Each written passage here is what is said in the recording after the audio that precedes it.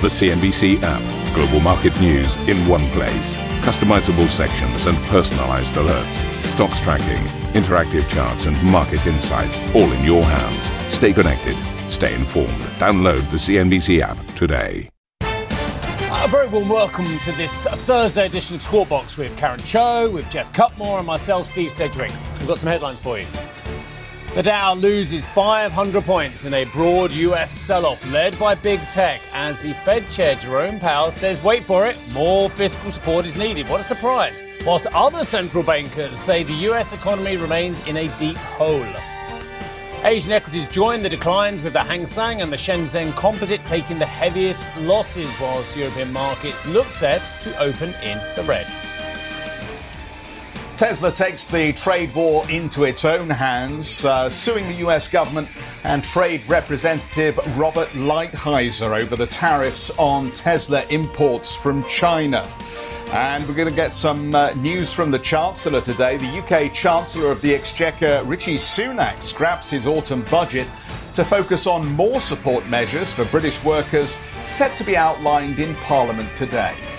2 police officers are shot as protests turned violent in Louisville amid demonstrations across the United States and a jury's decision to clear 3 police officers over the killing of black medical worker Breonna Taylor.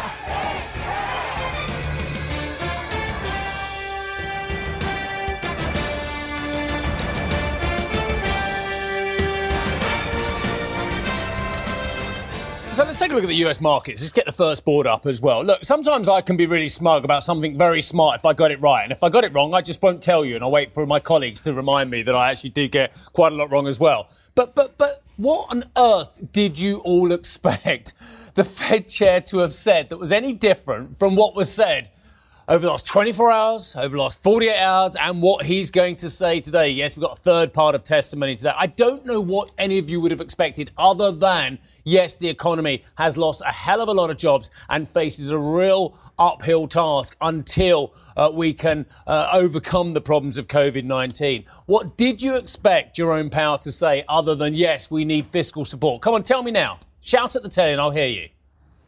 No, exactly. Not one of you expected anything else. And yet, the moves on the market were exaggerated. And Katie, our wonderful producer on the show this morning, has done this chart for me. So let me just show you the Dow daily change. There you go. So what did you do? You rallied 400 points. And then you sold off, 1,200 from the high to the low. Then we rallied extraordinarily again, the best part of 400 points. And then we came off again aggressively into the close.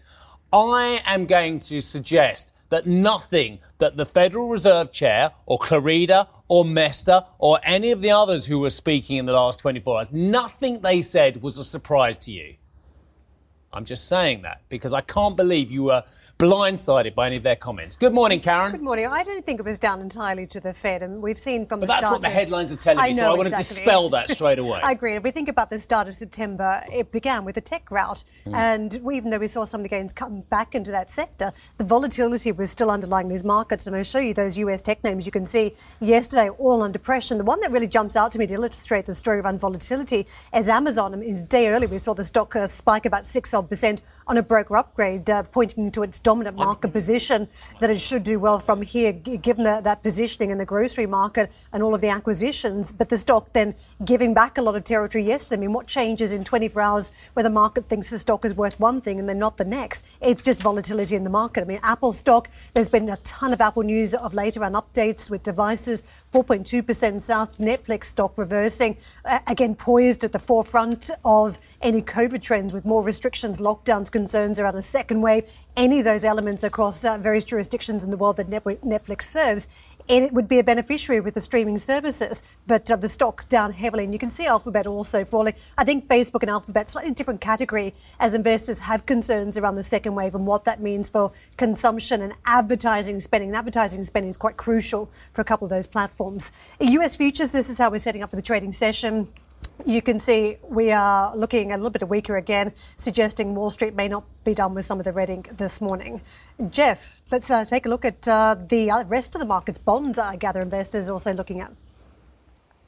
Yeah, no, let's have a look at these yields, because I think it's fascinating how the other side of the story is reacting at this point, Karen, as we're getting this volatility around the equity market story. And stuck in my head is this big call that Jeremy Siegel made back in May, Professor Jeremy Siegel from the Wharton School, who called the end of what he said was a 40-year bond bull market. And at that point, we sat with the 10-year Treasury yield pretty much where it is at the moment. And the problem is this 10-year yield is anchored here, and the Fed seems to be doing a reasonable job of continuing to talk the market into the belief that it will continue to sit on these yields and not take action on rates until we get really strong signs of inflation here. So ultimately, we don't feel like we're going anywhere, even though the Fed hasn't explicitly said it's involved in yield curve control at this stage. Perhaps one of the key beneficiaries, though, from the volatility that we're seeing is the dollar. And it does appear as though people who are taking money out of the equity market trade at the moment are just putting it into dollars, maybe money market funds, as they look for a safe haven, I guess. And clearly they maybe don't fancy the bond market too much at this point. So as you look at how the dollar has behaved across a lot of other currencies, you can see some strength coming back into the greenback, which of course raises all sorts of difficulties for those who are invested in EM markets or markets like gold and other commodities that are incredibly sensitive to the movement in the dollar at the moment, Karen. Oh, yeah, I'm just going to say about gold, Jeff. It's very interesting to say that. What a safe haven. No, it's not proving a safe haven, which says to me... You knew we were going to go there. Which says to me that it's just another asset class. I'm sorry, everybody. You thought it was going to defend you on days like yesterday, didn't it? But when you've got central banks which are defending their currencies around the world, dare I say it, and having to sell down some of their gold holdings, and we'll talk about that with Turkey in mind a little bit later on as well. Not much of a safe haven when you're desperately trying to shore up your position as well. Gold on the month today, and Karen's absolutely right, pointed out, it's a incredibly volatile September as ever, with the Nasdaq now in correction territory. Gold month to date, you might be interested in those, down 5.6%. But we have seen this in the past. When money comes out of markets, it does come out of gold. Bingo. Investors take profits where they can. Technology is the same story. You might like it for the long term. There's so many fund managers saying gold has to have a position in your portfolio now, and the same thing with technology. Yet it doesn't protect you on a day like we saw yesterday. I just point out too, over the quarter, it's not been a bad quarter on Wall Street. You're still holding on to gains. I mean, clearly September has been a horrid month for the longs, but the quarter has been okay. There are actually still positive numbers to the tune of 3, 4, 5% depending on which index you look at.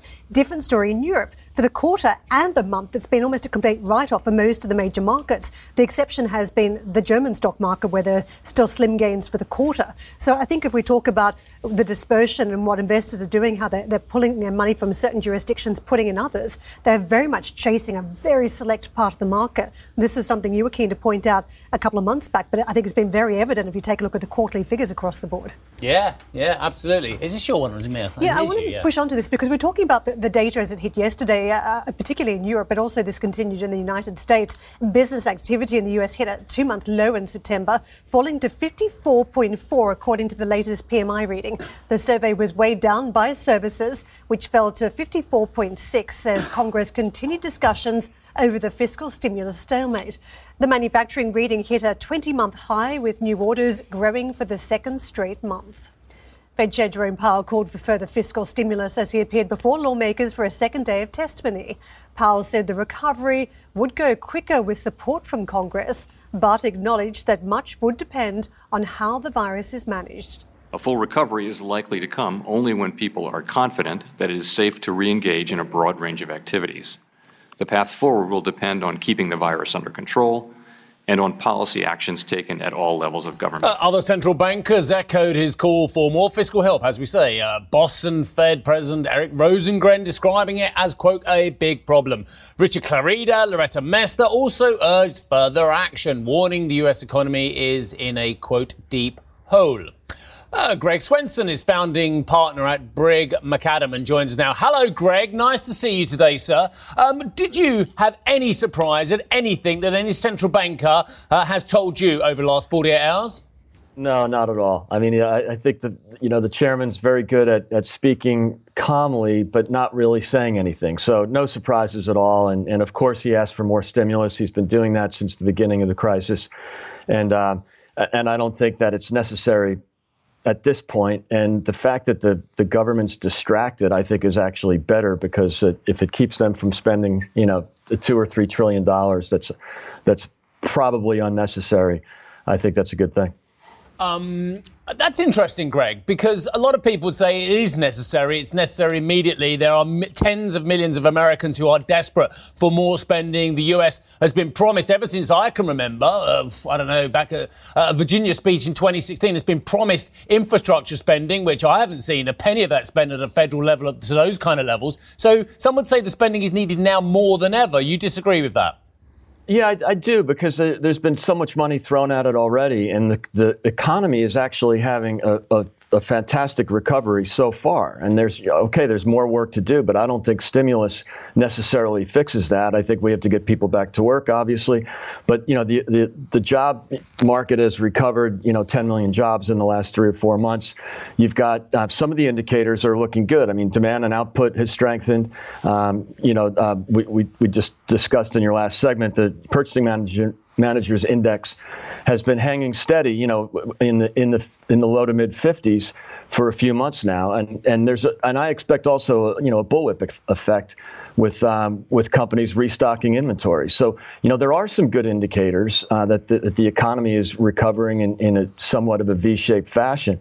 I think there's still a lot of pessimism, but a lot of basically all the economic numbers and a significant number of corporates have outperformed expectations lately. So I don't think throwing any more government money, especially with all the Fed stimulus that's in place already, I don't think that's going to fix things. And historically, these big infrastructure projects don't work in terms of being shovel ready and putting people to work. You have to let the private sector do it. And the more, the money you take out of the private sector, for government spending is just, it's a dollar out of the private sector. So I don't necessarily think that's important at this time. In May, of course it was. April and May, it wasn't necessarily stimulus, it was relief. And relief was definitely necessary at that time because people were suffering. The best way to stimulate and get people back to work, not throw money at. Greg, let's talk about November, because I feel the market is showing us a lot of volatility in the countdown to the US election as anticipated. Many concerned about what happens if Trump is re-elected. Will he double down with even more hardline policy on key issues? If Biden is elected, could we be facing tax hikes? Another third layer on top, if Trump loses the election, could we see a fight over this transition of power? What do you make of those elements and how investors are responding to the uncertainty? Yeah, well, I mean, the key word is uncertainty, which you just said. We don't really know what's going to happen. I can almost assure that there will not be a decision on Election Day because of mail-in voting. So you've got some of the states that are accepting ballots from 3 to 7 or 8 days after November 3rd. So uncertainty is the key here. I know markets don't like it, and I think that we have to expect that there will be some real concerns about the mail-in voting, unless there's a landslide in one direction or the other, which is doubtful at this point. We all know it's going to be a close election. Yes, if Biden wins, you can expect a massive, probably a record tax hike. I don't think that's good for markets. I surely don't think it's good for the real economy. If the president wins and we return to the policies of the first 3.5, 4 years of his administration, I think you can expect more job growth, more wage growth. We had absolute record wage growth in 2019, and you've already seen wage growth in post-COVID, post-recovery. So, look, I think the markets will do better with a Trump victory, but I think you bring up a good point. There's a lot of uncertainty, and I don't think we should expect a verdict on the election on November 3rd. Which is interesting, Greg, because your focus then is buy stocks, but buy stocks carefully. And I note that you're looking very closely at food security infrastructure. Can you tell us a little bit more about what value you're uncovering in that space and where you'd have our audience look? Yeah, thank you. Good, great question. We saw a return to real assets, or at least a focus on real assets after the pandemic. So food security has become an important issue, and we're seeing that around the world. we see massive investment in not only agriculture and food processing, but also the logistics around food security. So, for example, ports, shipping, anything that facilitates the delivery of food. Durable crops are important. We saw some supply chain disruption in the spring during the crisis, and it just sort of re-emphasized the importance of food security, energy security. So we're seeing investment, especially in emerging and frontier markets, but even in OECD markets, we're seeing massive infrastructure, critical infrastructure investment. Again, food security, critical minerals, of course, and energy security and distribution as well. Greg, can I just check? Are you the same Greg Swenson who's Republicans overseas spokesperson? Yes. Yes. I didn't have that disclosure at the top as well, so it kind of just frames a couple of your answers, if I may say. Are you pleased with the president's infrastructure spending over the last 4 years? He promised it in Virginia speech in 2016, sir. Yeah, well, look, I think, he's delivered on most of his campaign promises, not all. I think, relative to past presidents, he's delivered considerable accomplishments in terms of his campaign promises. Did he hit the infrastructure spending? No, I'm not sure that's necessarily a good thing. I think conservatives in general don't like to see massive government spending projects. If the president's able to accomplish some infrastructure spending, again, it's better than income transfers, generally speaking. But I think that he could accomplish that in his second term. Obviously, there's not much time in the first term to get that done. So, look, I think he's delivered on many of his promises. Tax reform and deregulation, obviously, were the real stimulants to the economy and job growth and wage growth. So far, so good. We expect that to continue if he wins on November 3rd. Greg, we like a bit of full disclosure. Thank you very much indeed for that. Greg Sure. Swenson, Thanks, founding Steve. partner at Brigg Macadam. Mr. Cutmore, let me hand it over to you. Yeah, let's have a quick look at some more of the market levels. The indication is that we're actually going to get quite a weak start to the European trading session from the early calls here. Just a couple of points. I was listening to you talking about the market off the top, Steve. Didn't get a chance to weigh in there, but I just wanted to throw in a couple of points. I mean, the technicals, my friends in the technicals area are getting very excited about the loss of momentum, particularly the fact that both the Nasdaq and the S&P have closed now down between recent moving averages. So that's just something to throw into the mix here. But as you say that, there's always two sides to a market. I noted our friend at Longview, Chris Watling, making the point that he felt that the pullback is perhaps an opportunity for a tactical overweight because he thinks there is a market rally brewing, but you wouldn't see it really as you look at these opening calls for Europe right now. And you're not really seeing it in the Asian session, which looks quite weak at the moment. Let's get out to Matt Taylor, who's got more on that story for us. Matt.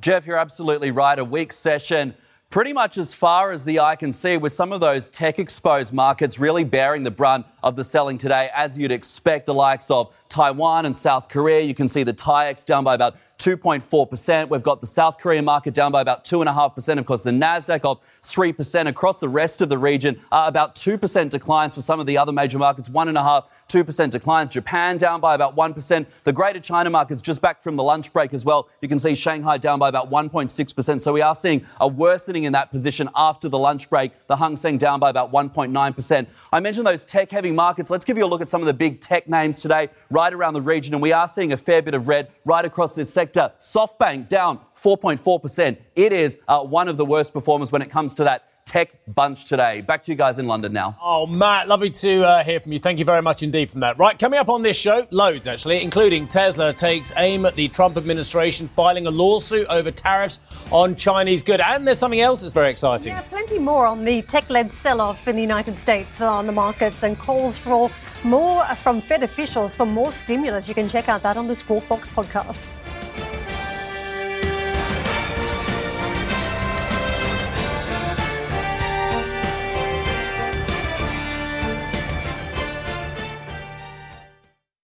Ambition to me is about doing better. I think ambition creates a pathway. Best advice I can give to someone starting off a career is don't have a career, have lots of careers, try loads of different things. Talk to people and put your ambition out there. I don't feel that I've hit peak ambition because it's a learning journey. CNBC is where ambition meets opportunity. What does living ambitiously mean to you? Hear it from our CNBC anchors, reporters and global business leaders on CNBC.com.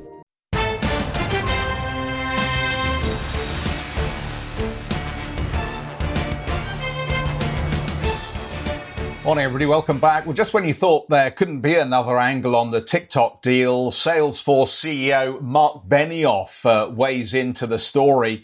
Slightly different angle, though. Mark Benioff praising Oracle in this deal to buy into TikTok alongside Walmart. Speaking to CNBC, Benioff said Oracle boss Larry Ellison has set an example for companies who may be concerned about making investments during the pandemic. You should never sell Larry Ellison short. Everyone in the world knows that. So, look, I don't understand everything that's going on, but wow, I'm so impressed by seeing, them and everyone else make these aggressive moves, because I'm mostly worried about the companies that aren't making aggressive moves. Larry Ellison is the master of relevance. Mark Benioff there, the CEO of Salesforce. Well, TikTok has lined up litigation. The company has asked a US judge to halt planned Trump administration bans on downloads of the video streaming service. The company said the move violates free speech and due process laws and may cause it, quote, irreparable harm. US officials have delayed the implementation of the ban until later this month. And if you want more on this story, head to CNBC.com. We've got more online and coverage, of course, from our tech correspondent, Arjun. Let's push on to Tesla, which is suing the US government and Trade Representative Robert Lighthizer over the Trump administration tariffs on goods the car maker imports from China. The company has asked for the levies to be removed from a range of items, including raw materials and electronic components, calling them arbitrary. Volvo, Ford and Mercedes-Benz have also filed similar complaints.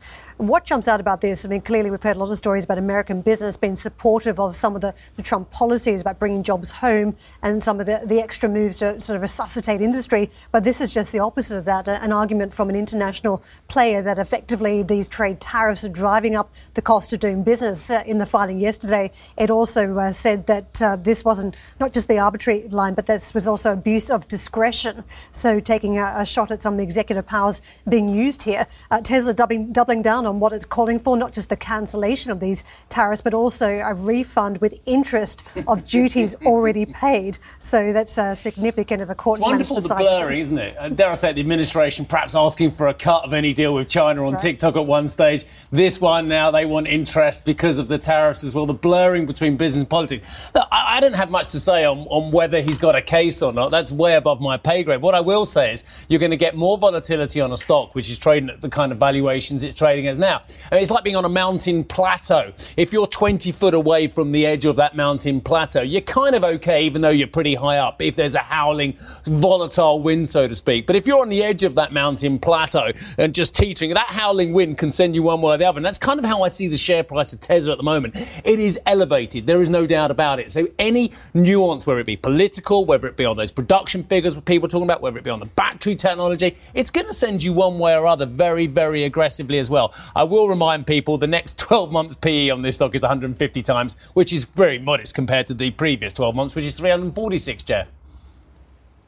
Yeah, and the problem is, I think yesterday we had that battery event and there was just a big sigh, I think, from the investment community who got very excited about this idea of a 1,000,000-mile battery and the fact that the price was going to drop significantly, given that the price of a battery actually makes up quite a significant component of the overall cost of an electric vehicle. I was interested in the comments of one Bernstein analyst who said, quote, the Elon Musk announcement was long on vision and short on deliverables. And I think that's the problem, that it kind of encapsulates where we are at the moment, it seems to me, on technology for a lot of investors, because we've got two interesting news items this morning that are going to weigh on investor sentiment. One is obviously Tesla and these 3,400 other US companies that are suing the government over these trade tariffs. And the other bit of information that we haven't really gone into yet, but I'm sure it's in the program, is the fact that the DOJ has come up with another way of attacking the internet companies, hoping to repeal this legislation that gives them protection over third-party content they carry on their sites. And we've been just watching this story unfold for a very long time here. It'll be interesting, I think, to see whether the market believes that finally the DOJ may have got some traction here on making these FANG companies, the Googles, the Facebooks, the others, take responsibility for anything that's on their site, which potentially opens up a field day for the lawyers yet again as they look at ways of maybe suing many of these companies for any material that is perceived to be litigious or egregious in any sense. So there's a lot for investors to think about this morning, guys. I think we're actually having a conversation talking about the negatives in tech. Is that what we're doing? That's not the conversation the market has had for so many months. And I think that's been the issue, the one-way trade you've seen in some of these stocks. Tesla, for instance, yesterday, as you talk about deliverables, Jeff, effectively what you saw, there was a big problem with the network. It had an outage, which meant that if you didn't have a physical key to a Tesla car, you got locked out of your car. I mean, that took us back to the old days where some of the handles were falling off Tesla cars and they had to reconfigure the production line so it wasn't just all automated. So I think we are seeing some of the negatives in the conversation, and certainly Battery Day this week for Tesla was described by some of the analysts as a fantasy. Oh, come on, guys, we're being carping here. At least they don't roll their cars downhill for the promotional days. You know what I'm talking about, viewers. Thank you for listening to Squawk Box Europe Express. For more market-moving news, you can head to CNBC.com. Or join us again on the show with Jeff Cutmore, Steve Sedgwick and Karen Cho, weekdays on CNBC.